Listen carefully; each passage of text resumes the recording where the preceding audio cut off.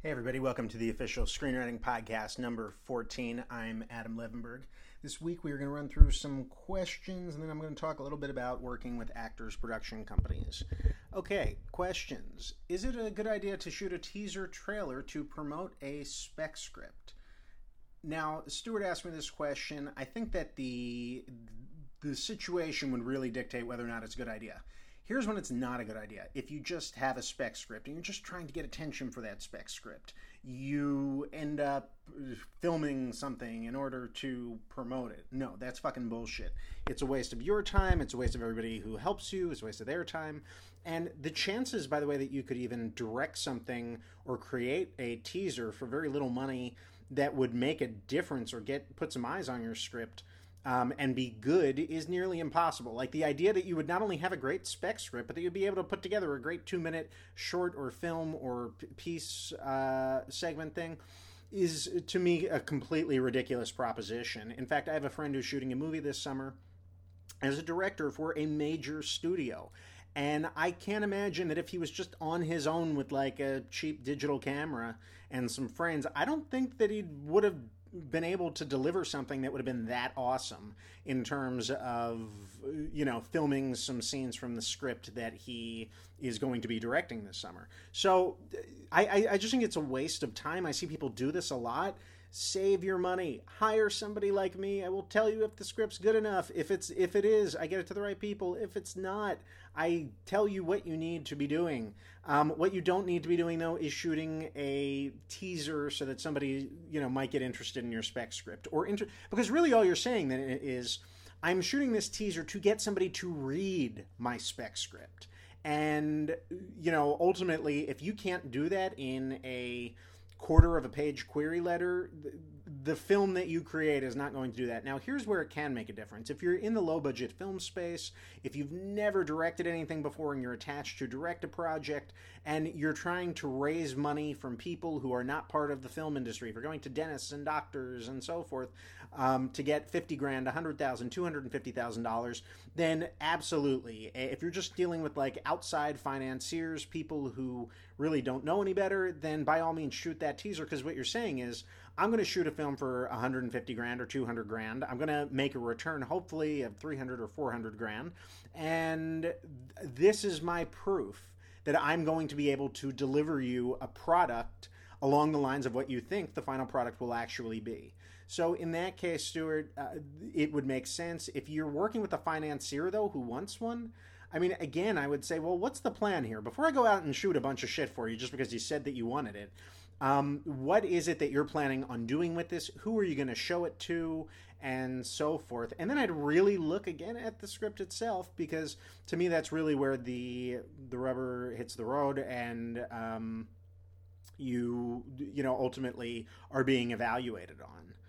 Brandon asked me a question about one sheets. Again, one sheets, by the way, are a beginning to end, almost like a mini treatment. It fits on one page, and they're often used as what's called leave-behinds, which are, you know, something that you do if you're pitching people, especially if you're at like a pitch fest or something like that, where people are being pitched a lot of stuff. You leave them behind this one-page thing, and it usually hits on all of the important stuff in the script from beginning to end. Again, keep in mind, this is like if you're going to pitch fests and things like that, yes, you need a really good one sheet. If you're not, do you need one? No. I mean, in my professional capacity, I was rarely left behind one sheets. The time that we did come up with one sheets is like if we were going to be pitching a reality show or something like that, or if there were a bunch of, you know, concepts we were going out with. But again, not like screenplays. The screenplay is either somebody wants to read it or they don't. And, you know, if you've had 5 minutes to pitch somebody and they don't want your screenplay, I don't know what the hell the one-page leave behind does. Although in some pitch fest situations, by the way, pitch fests are, there's a couple big ones. There's the Great American Pitch Fest coming this summer in LA, and it's where there's a lot of production companies. They'll throw an executive or an intern or assistant or whatever, but they send somebody and they'll sit there and listen to pitches, and it's like you get like 5 minutes if you're a writer to sit down with that person and pitch them one or more things. Here's a little bit of a tip, though, Brandon. I would leave off the last act, because if you're giving them the story and they're totally interested in reading all the way through that page, why would you want to tell them how it concludes? I just think that you want to leave something to the imagination or something that teases them so they don't feel like they've had the full meal. However, here's where you do include it. And this might seem counterintuitive. This is my advice. And by the way, please remember when I'm giving advice, this is my opinion, and you are free to take from it whatever wisdom you can divine from it. But again, this is just me speaking off the cuff, figuring this shit out. I think that the best time to actually tell if you have a big twist is in the case that you have a big, massive twist. A lot of the value of your film is sort of in the reveal, then that's not something you want to leave off of a one sheet, because again, your goal is to get people to read it, and you don't want to leave too much on the field. However, if in the case that it's a third act, just sort of more of a traditional third act that wraps things up, then don't tell us about exactly how they do it. Leave it, something with a ... so that somebody's, tantalized and wants to request the script and read it. Jeremiah has a kind of complicated thing here, but he talks about how he's heard several stories about where screenwriters get bitter because of the daring, intelligent script that they wrote, pushed the envelope, and then it got butchered. For example, somebody told me the original script for Pretty Woman was a much darker, edgier story than the version of Pretty Woman we know. It makes me want to start a production company where we take classic movies like Pretty Woman, go find the original draft of the script Hollywood didn't dare to make, and then we make that movie. Well, Jeremiah, it's a ridiculous idea because, first of all, the rights to all of the scripts of Pretty Woman from the beginning to the end are all packaged with the film property. And again, I'm not a lawyer. I don't know exactly how this shit works, but I do know that you can't just go back and cherry pick the one draft of Pretty Woman that you really liked, whether it be the first draft, 14th draft, or 28th draft. You have to kind of buy the whole kit and caboodle, and that's not something that you can do, especially if you're not at another studio. And Disney owns Pretty Woman, and they are completely, if somebody's going to remake Pretty Woman, it's going to be Disney. So, and also, here's the second part of it. When you hear about these, it was darker and edgier and they took it away. Well, studios need to do that. We talked about that a little bit. This actually came from his comments about No Strings Attached. And I really like Jeremiah's comments on that, where he talked about how even in a movie that's sort of as sexually progressive as a film that deals with the idea of fuck buddies, which was the original title of the script, Jeremiah pointed out that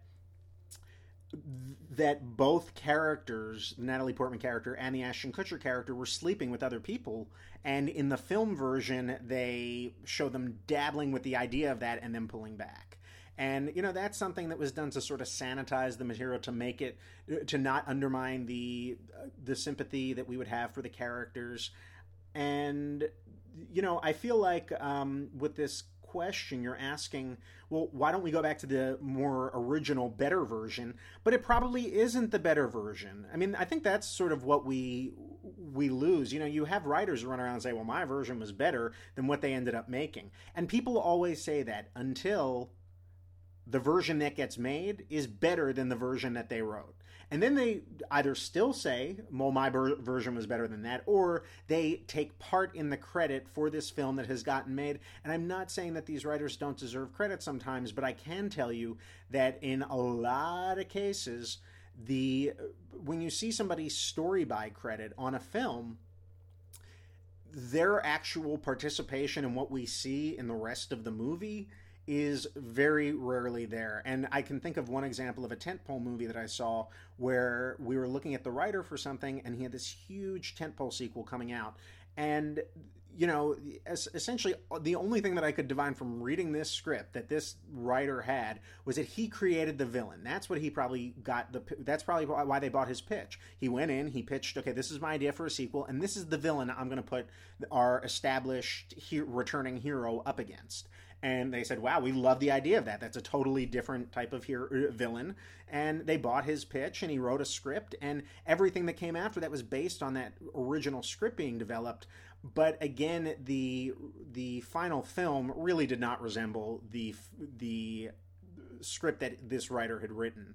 But I'm sure, when it came to the manager pitching his writer, he was the writer of this thing. Well, no, he was the story by guy. Incidentally, though, like I just saw Oz the Great and Powerful, which I definitely recommend you see. And with that movie, the story by credit, which went to Mitchell Kapner, who wrote The Whole Nine Yards, his script actually was very similar. I don't have it. It's packed away somewhere. That was one of those scripts that I couldn't even get via email. I had to get a print copy of it. And like literally it was, okay, you can read it, but you've got to have the print copy. You can't have it so you can, Anyway, so I have the print copy somewhere. I haven't looked at it, but a lot of that movie really was there originally. So I can't speak to how different it is. Is it 20% was originally there or 40%? But it felt very much like the script, and the characters that were set up were quite definitely there in the original conception of this pitch that was sold and in the draft that was delivered. And I don't know how much work he did on, that project. So, also some movies do need to be sanitized. Do we think The Pretty Woman would have made $190 million domestic, which is probably close to like 250 to 300 million adjusted for inflation? Do we think that movie would have done that business if it hadn't been a cotton candy Gary Marshall comedy? I don't think so. Paul had a question about protagonist point of view, and the question's kind of complicated, so I'm going to have to skip the question. But he does talk about having almost zero scenes without the hero. And I think that's really important. That's why I wrote a book called The Starter Screenplay. It's all about sort of tracking the hero's narrative and not giving into... I'm listening to a lot of the John Truby stuff, and he talks about Mary Poppins a lot. And the weird thing about Mary Poppins is that she's the hero of the film, but the father is the one with the character arc, and the kids are really sort of bland supporting characters, but he's often talking about the arc, and he talks about the father and the father sings this song about everything having to be about precision and doesn't know how to have fun, and all that stuff's true, and the father has the whole arc, but he's not the hero, and I just don't recommend that you do that unless it's sort of a two-hander, because the thing, if you listen to the other John Truby stuff, he talks about is that the hero of Mary Poppins, is a traveling angel, very much like Ferris Bueller, and that character is perfect in every way, which is actually something the character says in that movie, that she's perfect in every way. So that character does not have sort of that internal arc or that problem that needs to be dealt with. And that essentially will be assigned to another character in the film. So here, again, I suggest writing the movie that features a hero who has the problem need, who has that internal arc and the external journey that they're going on, with the external problems that entails. But the one thing that I did learn, and I learned this when I was 16 when I took Chris Lockhart's summer course at UCLA, and this has stuck with me, is 3 pages away from the hero maximum. And I think that's in my book. I think I have a little section on that. 3 pages away from the hero. You can have scenes that don't involve your hero. Just make sure they're the villain scenes or are of real story arc importance to a supporting character. Very often those get cut from the movie or not filmed in the first place, but I think that that's something you can keep in mind. Okay, some quick announcements here. I just checked in with my friend John Foy. I still don't have that episode for you because my hard drive has been removed from my computer and it's on there and it needs to be edited. But if you have Netflix, watch Resurrect Dead, The Mystery of the Toynbee Tiles. Roger Ebert put that in his top 5 documentaries of the year when it came out. It came out about 2 or 3 years ago. And, John won Best Director at Sundance for it. So I'm not steering you into a shitty documentary. And one day there will be a podcast that's up with an interview with John. So also remember, I'm going to be doing a full or at least hour-long commentary of Color of Night with Bruce Willis. That is a 1994 film. The first hour is spectacular. It's a 2-hour and 20-minute movie that really shouldn't be, because it's very much sort of a genre thriller. So it certainly does not deserve to be that long. And I think the last hour, or the events that happen after the first hour leading to the 20-minute climax, are really problematic because the film runs in circles. But it's got beautiful cinematography, it's got a great score, and it has some really interesting whack job performances by some, with really crazy characters. and great character actors just chewing the scenery and having fun with it. So definitely check that out. Again, if you're in LA, email me. I run a screenwriting class. People are dropping in on the screenwriting class. I think it's kind of cool that people can come and check it out for one session and see if they're interested in it. So if you're in LA, email me about that. Also, if you go to my website, a lot of people have not signed up for my mailing list. Well, I only send out super important shit to people on my mailing list. I am not constantly sending new things out every week. I'm not sending things out every other week. Once a month, I send important shit. Here's what I sent for March. I already sent the email. Here's what it was. It was links to hundreds and hundreds of studio unproduced scripts. Some of the greatest scripts, sort of the blacklist before the blacklist. All the unproduced shit you'd ever want to read, from Naked Gun 4 to the Napoleon script that Stanley Kubrick wrote, to, tons of stuff that, again, you might not have heard of, but that I looked at and my eyes popped open because I was like, damn, whoever put this file together was really saving the cream of the crop. The stuff that floated around Hollywood as to, this is too dangerous, edgy, or uncommercial, but God, do we love reading this shit. Because there's a lot of that floats around Hollywood.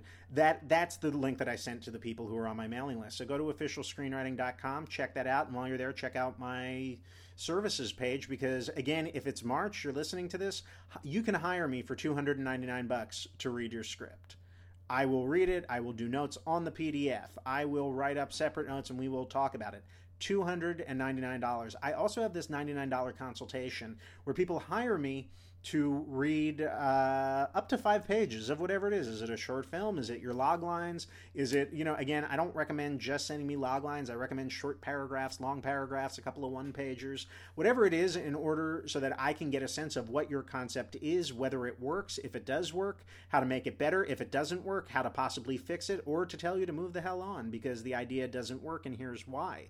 And the coolest thing is that the people who are doing this with me, this $99 consultation, they're also, I'm looking right here at some of my notes because I want to talk real quickly about some of the things we can all learn from some of the things that have come up in these discussions. Because the coolest thing is that I get to talk with the writer a lot about what their experience has been. Is it the first script they've written, or have they written 10 scripts? And if so, what has their experience been with Hollywood? And I'll share one really quickly with you because it happened this week where a client of mine had hired somebody to help her with the pitch. And that's okay. She paid somebody $100 to help her sort of craft a one-pager or a way to sort of present the material, or basically to write sort of an extended query letter, sort of. So she put together this one-pager with this guy who offers this service, and he had given her actually a couple of really good names of people to submit it to. And I was impressed with that. And I've actually spoken to her twice. So the first part is sort of my, wow, well, those are some really good names. I think it's interesting that he's letting you use his name to get to these people. And he hasn't even read your script. I found that kind of odd because that's not the kind of thing I would ever do. But, more power to him. If it works for him to use his name to get to people that you can't get to otherwise, and he's willing to put that out there for $100, then fine. Go crazy, because these are some really good suggestions in terms of the companies you should go to. So she did, and I checked in with her a couple weeks later because we were talking about another topic, and I said, well, how did that go? Did any of those leads pay off? And she said, no, I couldn't get my script into any of these companies. And I said, well, how is that possible? What? And she goes, I called and they just said that they wouldn't accept anything from an unrepresented writer. And I was like, wait a minute, did you call the main line? How did you get to the executives? And she goes, oh, I didn't get to the executives. I just spoke to the person who was on the phone that answered it. And thank God that I talked with her, right? Because she did it the wrong way. The right way was she should have tracked down these people's email addresses and emailed them the letter or faxed it to them. And it's interesting, Danny Manis, who I may have on the program at some point, questioned me on the fax machine thing. I think the fax machine is great, and here's why. Because people have to look at it. You can't just throw it out. It doesn't come across like a query letter, because query letters come from all over the world, and you kind of sort of know just based on looking at the envelope. A fax comes in, and somebody doesn't know who you are, where you're from. An assistant doesn't know if their boss has talked about this project with somebody, and that's why it came through the fax. You really just don't know. So I think again, this is something where the client was just wrong in like the tiniest way. She made the phone call instead of doing the email. The right way was the email. And this is, otherwise she would have been like dead in the water. She considered herself dead in the water. And just by me saying, well, you do it a little bit differently than the way you thought about doing it, I reconceptualized just the way that she was going to approach getting this script out there. And I believe that she's had some success with submissions on it. So, again, talking with somebody who knows what they're dealing with, because it must be so confusing. I know what it's like, by the way, because I did start very early in the industry, meaning I was interning, for a literary agent when I was 18. Then when I was 19, I interned at a production company for the summer on the Warner Brothers lot, a pretty big company, actually. And I was always working with people and always asking 1,000 questions. So I know what it's like not to really understand the system and understand the ins and outs of it. But the one thing that you can do is ask questions to somebody like me, and I'm happy to talk to you about it. Okay, let's move on. I'm looking at right now I'm listening to the Truby genre courses. I really suggest if you work within a particular genre, you should be listening to it. You can go to his website and download for $50. There's no book on this stuff, but the information he puts together in basically a 2-hour audio presentation is phenomenal. And I want to point out that, again, your job when you get information like this is not to say, now I have everything I need to write my script. If you do, you're an idiot, because these audio courses were literally recorded 23 or 24 years ago. So it's your job to say, here, I have everything that we've learned about the concepts of these genres as they apply to screenwriters, which is very different than just general film analysis stuff. I mean, I think back to my USC experience. A lot of it's great, very little of it related to screenwriting. So when you look at these courses, it's your job to sort of make sense of them afterwards, to take all this information, then look at, well, what is the last 25 years? What has that brought us? How have things changed? And how am I going to do something a little different while working within these boundaries? And I think that that's always an interesting thing to do. If you want a really good thing, though, check out my Twitter feed. If you look me up, Starter Script, and then you look at my tweets, just keep scrolling down. I bet you could probably stay entertained for at least 30 minutes or 45 minutes. There are some really great links to articles, things that I forwarded, things that I think are worthwhile, some really funny stuff. I try to go through, because I'll tweet a lot, and then I try to delete a lot of the tweets, because sometimes I'll just be stuck, or I'll get sucked into making some political tweets, or I'll repeat myself a lot if I'm promoting something. So I try to go through and delete those so that you can actually entertain yourself just by scrolling through my Twitter stuff, linking to some of the articles that I think that are important. And again, you're free to email me and let me know what you found helpful. Last question is on making contact with companies that are not sort of part of the beaten path. Again, I think Inktip is the way to do it. I think that you can list your script on Inktip, and filmmakers from all over the world are looking for stuff. That doesn't mean that they're going to make a great movie out of it, but hey, the script's probably not that great, Like, there's no reason that you shouldn't still sell it to somebody. So, listening with Inktip and seeing if anybody looks at it is a really good way to say, is this something that works? Because if nobody's reading it based on your log line or your short summary that you put up, well, then why would you waste your time trying to get a major agent or manager to read it? I mean, it clearly is not blowing people's socks off. Okay, so, I put up a really cool thing on How Did This Get Made? My favorite podcast ever to this point is How Did This Get Made, which is 3 comedians, one of whom, at least, I know June Diane Raphael is a screenwriter.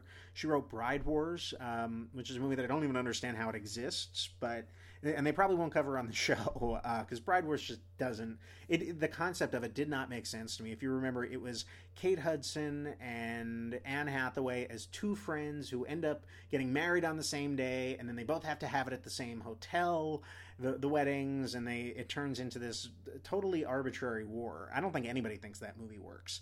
But it's 3 comedians talking about bad movies, and they're usually fun bad movies, or a lot of times they'll actually talk about movies that I think are not bad, but just wildly extreme and gratuitous. Examples of that, they've done Crank, The Devil's Advocate, Roadhouse, Punisher, Warzone, Fast Five. And all of those movies they essentially celebrated. They recognized, wow, this movie's just bonkers, but in the greatest way possible. Like, really glorious thrill rides of insane ideas characterized with top talent at their most creatively unhinged. And I think, personally, that to me is what I appreciate about cinema, about reading scripts like that, where I just say, wow, I fucking love these ideas. This is so out there, and yet it works so well. So they do a lot of those where they say, I love this movie. I had the greatest time watching this movie. They're not all bad movies. Sometimes they do incompetent movies. Last week they did From Justin to Kelly. They did Liz and Dick, the TV movie, which was atrocious. I actually did some tweeting on that when watching it because I needed to provide some entertainment value, so me shitting on it was the only thing I could come up with. Sleepaway Camp, Jaws 4, Birdemic, The Room. They'll do like incompetent films. They also do movies that are, auteurs jumping the shark. I would consider Wicker Man, Gigli as examples of that. People who've directed 4-star great films, award-winning films, who have so much freedom that they end up making a film that only a great filmmaker with a blank check from a studio and without creative interference could deliver something. Again, like Gigli, The Wicker Man. I think they should do Bonfire of the Vanities or Barry Levinson's Toys, which are both massive creative misfires. And they also do what I call production madness movies. Movies where it's sort of the same thing as Auteur Jumps the Shark, except the movie doesn't work as well because the talent isn't up there. Usually these are also characterized with amazing production design, but a lot of genre confusion. And examples they've done are Super Mario Brothers, Barbed Wire, Nothing But Trouble. I think they should do Tank Girl, Death Smoochie, Adventures of Ford Fairlane definitely fits into that. If you haven't seen The Adventures of Ford Fairlane, do yourself a favor, get that movie. It's insane. It is a Renny Harlin film, Renny Harlin of Die Hard 2 and Long Kiss Goodnight fame, produced by Joel Silver, and it was the film starring debut of Andrew Dice Clay playing a rock and roll detective, and the movie is just crazy. It's got a million different ideas shoved into it, many of which you can recognize as the work of really talented screenwriters. Like Daniel Waters is credited on it, who wrote Heathers. So they were working with a lot of really great writers, and the movie, again, is it atrocious? Yeah. Is it fun? I think so. I think it's definitely worth watching. So now I'm going to talk real quickly about working with actors, production companies. I almost bailed on talking about this because I feel like this is not something that new writers need to concern themselves with. You don't have to worry about actors, production companies, and here's why. Actors, production companies get to spend their time dealing with all the top writers in Hollywood, and that's because writers, look, it's cool to meet and hang out and work with celebrities. It's a cool thing to do. It's cool to say, hey, I had a meeting with Will Smith or Tom Cruise or, Brad Pitt or whoever. And because of that, and also there's an additional benefit to these writers working with those actors, which is that if the collaboration goes well, there's more work that actor can immediately put them onto, as opposed to a producer who's kind of stuck with whether or not they have a movie going into production. And, if you can write really well for Will Smith and you create some great Will Smith dialogue that really fits his persona, then you could get work on multiple movies. I don't know that Will Smith works like that, but my point being, like, if you're a producer, just because you deliver for a producer, it doesn't mean the producer has another movie to do, whereas Will Smith definitely has multiple movies that he could possibly do next and that he has writers working on. So the top writers gravitate towards those companies and those jobs. And, that means that they're not as interested in working with new writers. That doesn't mean if you write a great spec script that a manager can't submit it to that company.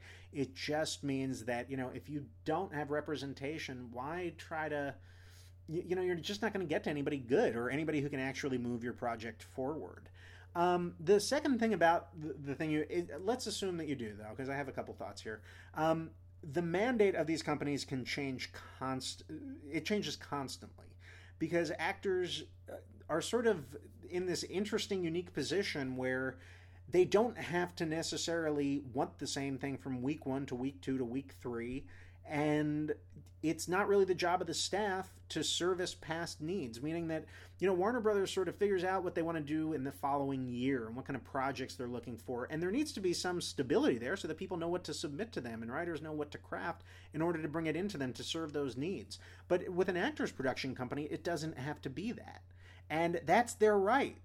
Whatever they want at any given moment is what they want. And the staff's job is to service that, meaning that it's the staff's job to bring them projects or look for projects that fit whatever the last thing they were told to look for is what they should be looking for. So, the mandate, again, can change constantly. And that's something that, 1 minute you might be developing something with them and then the next minute they're not interested in it anymore. That happens. The good news, though, is that usually you can walk away with all the work that you've done. Oh, here's the second part of it, which is that usually you have to go through a process to get to the talent. So I worked at a production company with an actor where for a period of time I was that sort of one of the middle people. Well, I guess I was the middle person for everybody outside of the actor's agency.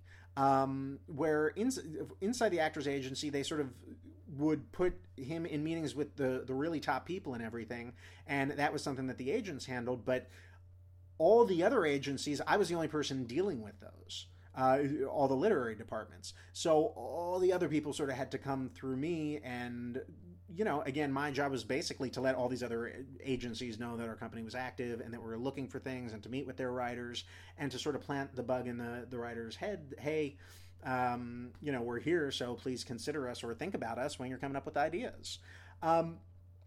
So the thing that sometimes occurs when dealing with an actor's production company is they're going to need to go through somebody to get to the actor because they're not going to put the actor in a zillion meetings. The thing, though, to keep in mind is that you may have to do some work, and the person who you're dealing with, whatever the development executive that you're dealing with, will often give you notes, and you're not forced to sort of rewrite your script based on these notes, but you might. It's really up to you to figure out, does this benefit the script? I dealt with so many writers and developed so many pitches that ended up getting passed on, where once the writer brought it back and I sort of sent it up the chain, it was a pass. And, that's something that occurs a lot. It occurs more often than not. I mean, think about it. We're talking about a company that might get 500, 600 submissions in a given year. And how many times we're going to be able to say yes in total? Not many. Of course, we don't develop anywhere near that amount of stuff, even on sort of the internal stuff where like somebody brings us something, we're like, hey, well, you might want to address these things. And also, development executives, they will work with you, though, to make the material more appealing to the talent that they work for, because they know what the talent is looking for and how they look at material. Talent can look at it from whatever angle they want to. There's no right and wrong with that stuff. I sometimes suggest, there is a right and wrong way to say develop a script. There is a right and wrong on whether a script is good or not, and if it works. But, when it comes to talent, it's all about what the talent wants or how they look at it and what interests them about certain characters. And, that's something that a development executive can help you with and say, hey, the talent really likes this topic or this subject or this hobby or whatever it is, and you can use that to your advantage. And here's the other deal, and this is true of working with producers too, and I've said this in my book. I think my book has, even if you totally ignore the first half of the book, which is like, these are the things I think about screenplay, some of which I stand behind, some of which I think, wow, now that I know so much more about genre, and, I was inspired by Save the Cat to write my book, but, I've learned a lot more since then. And I think some of it's really good information, but even if you skip the entire first half of my book, the second half of the book is filled with great information about interacting with the industry. And one of the things that especially goes on with writers' companies is that they pass on a lot that they've developed.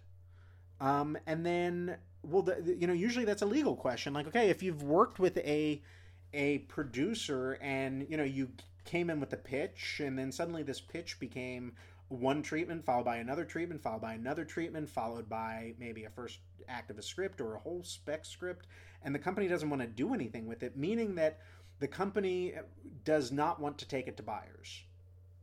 Um, in that case, or the company takes it to buyers and can't sell it.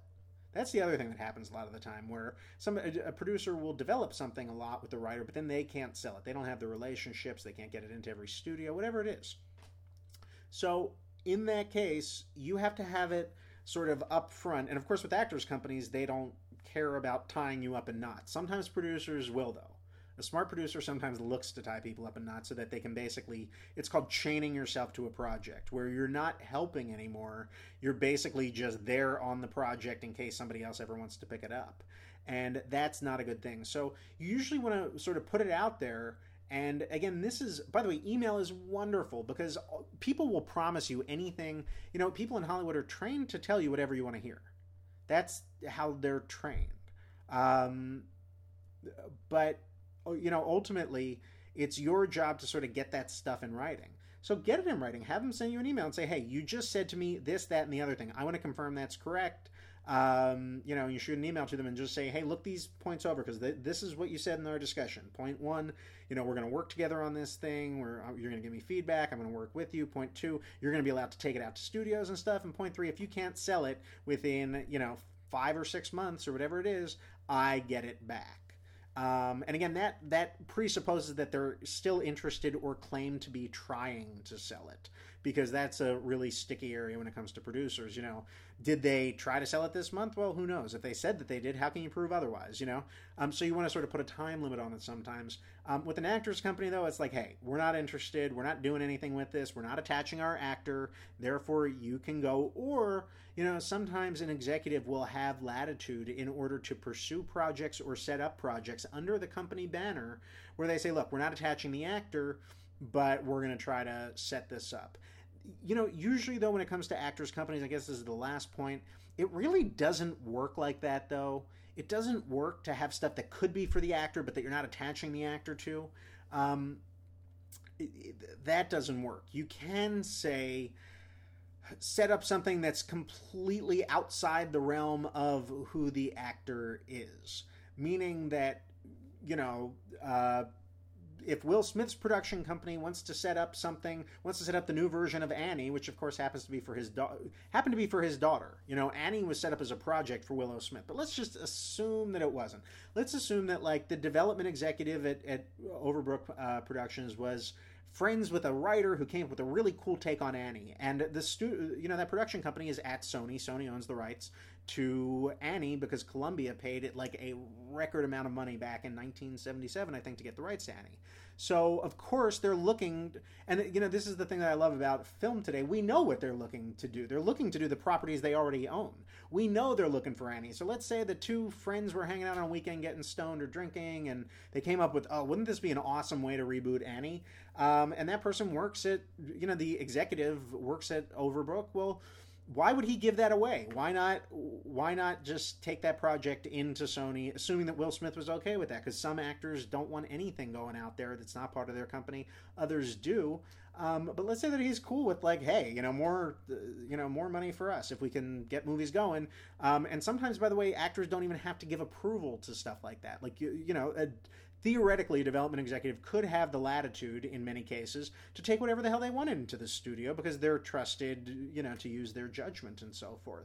Especially if the actor is not attached as anything other than a producer, which they would be because development executives, you are working for a producer. The producer just happens to also be an actor.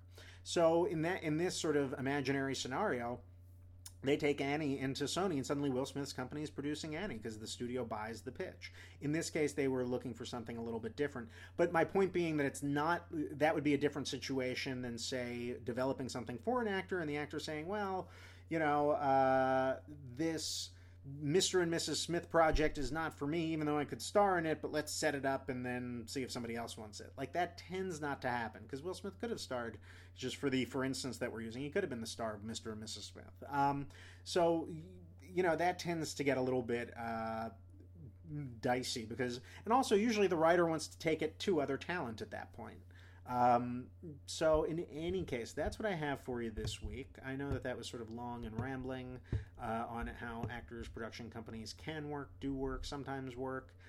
Just to run through again, Resurrect Dead, Mystery of the Toynbee Tiles. Check it out on Netflix. Please check out Color of Night. I will eventually have a running commentary, or at least a 1 hour commentary on the movie Color of Night.